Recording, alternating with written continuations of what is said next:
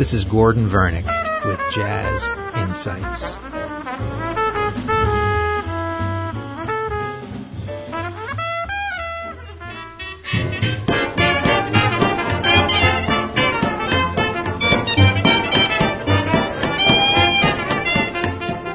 Today we're going to continue with the history of the bass in jazz. We're going to start in the late 1920s and early 1930s when the way the bass was played began to change. And this shift really comes to us from Kansas City, or what's known as the Southwest Territory. But one of the most important modern jazz bassist was a man by the name of Walter Page. He was a terrific musician. He played tuba. He also played baritone sax and was a masterful bass player. He was one of the first bass players to move away from this kind of thumping and slapping kind of bass to a very, very smooth, we call walking four. I mean, he didn't invent it, but he certainly perfected it, and the bands from Kansas City through the 1930s really perfected what we refer to as the modern rhythm section style. So we're going to start with a 1929 recording from Walter Page with a very famous band he played with called the Blue Devils. This is called There's a Squabble, and this was actually written by Count Basie, although he is not the pianist on the recording, and it features Hot Lips Page. This is Walter Page on the bass.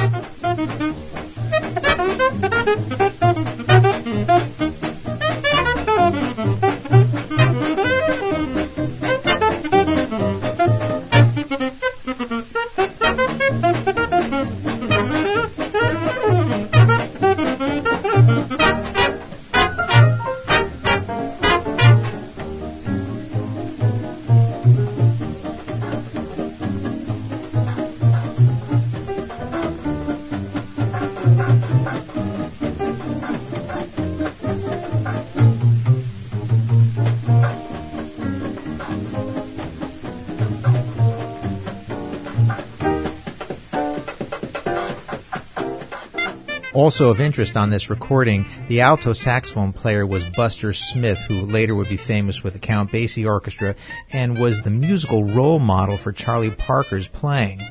So by the mid to early 1920s, Buster Smith was already a very famous saxophonist and clarinetist. We're going to stay with Walter Page for the next selection and jump ahead to about 1938. Now, as history tells us, Basie formed this amazing band in Kansas City about 1935 and 36, which included Papa Joe Jones and Walter Page. When they went to New York later in the 1930s, they made a lot of recordings. We're going to listen to a great recording from 1938, which is called Page and the Devil. It's kind of a play on words, which really features Walter Page's bass playing. Now, this is about 8 or 9 years later. We can really hear the walking style is fully matured, and, of course, the recording quality is better.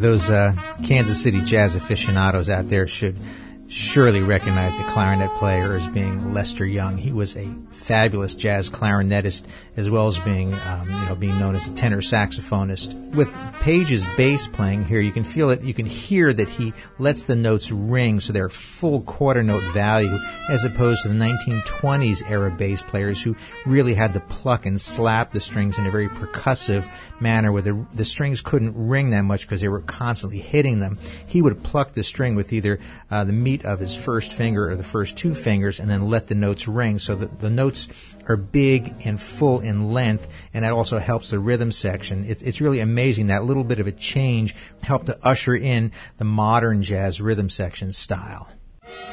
Fletcher Henderson was one of the most important band leaders in New York, probably all across the East Coast in the 1920s. By the late 20s, early 30s, he was not quite as popular or successful as he had been in the early 20s. He reformed his band about 1930, and he gave up the tuba, and he replaced the tuba with a wonderful bass player by the name of John Kirby, who in the later 1930s would go on to lead his own group, very, very innovative and famous band, which was also known as a Little Big Band. Henderson's arrangements, of course, were legendary. This particular track we're going to listen to is from 1930. It's called Chinatown, My Chinatown, and it features John Kirby on bass, who really took what Walter Page had done in terms of, the plucking style, walking style, and then just added to it. Chinatown, My Chinatown.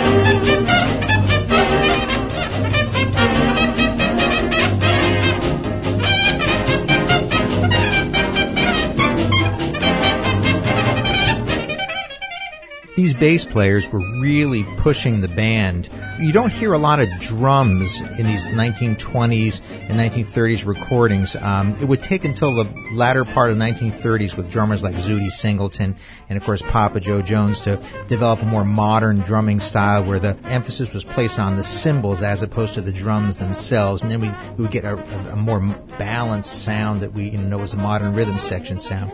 But these guys back then were really pushing the band and playing in a very energetic way. And, of course, John Kirby really foots that bill. The next track we're going to listen to is from 1932, and it features a very well-known bassist from that era by the name of Wilson Myers, who would later go on and play with a wonderful group called the Spirits of Rhythm. He was a good singer, great scat singer, wonderful bassist. The name of this band was the New Orleans Feet Warmers. It was a pickup group of primarily New Orleans musicians featuring Tommy Lanier, Sidney Bechet, and Ted Nixon. A wonderful group, but pay particular attention to the way Wilson plays and the way he scat sings. This is called The Shag.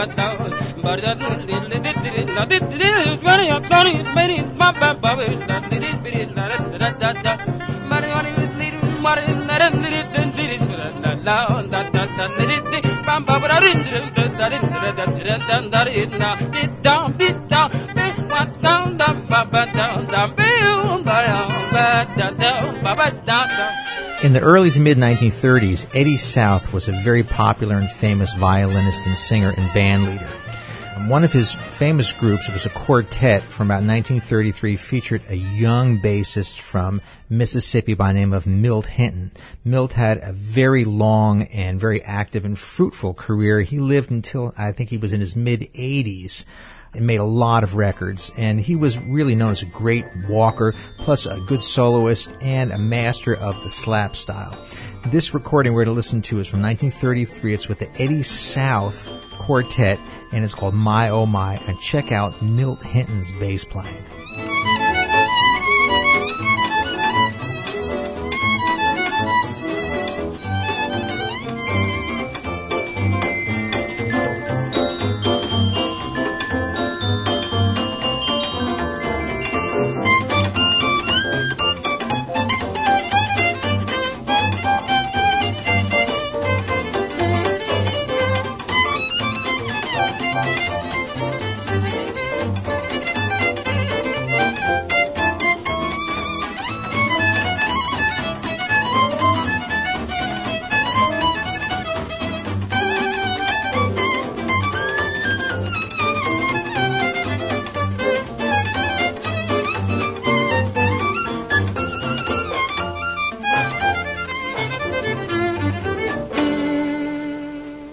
That particular recording is reminiscent of Stefan Grappelli and Django Reinhardt's famous group from approximately the same period. Violin-playing band leaders were very common from the turn of the century up probably through the mid-1930s, when the violin really kind of fell out of favor in terms of an instrument that we associate with jazz. But it was not unusual to have a violin soloist in many of these groups through the mid-1930s. Of course, today it's a little unusual, but back then it was very common. We're going to end today's program with a 1939 recording of Milt Hinton playing with the famous Cab Calloway Orchestra. Calloway's band from the late 1930s was an amazing group of musicians. It featured Mario Bauza, also Dizzy Gillespie, Chu Berry, Cozy Coldplay drums, and people failed to realize that in the late 1930s, Cab Calloway was one of the most popular band leaders of the era. This track, which is called Pluckin' the Bass, features Milt Hinton throughout and shows his amazing skills as a bass player, not only as a timekeeper, but also as a soloist.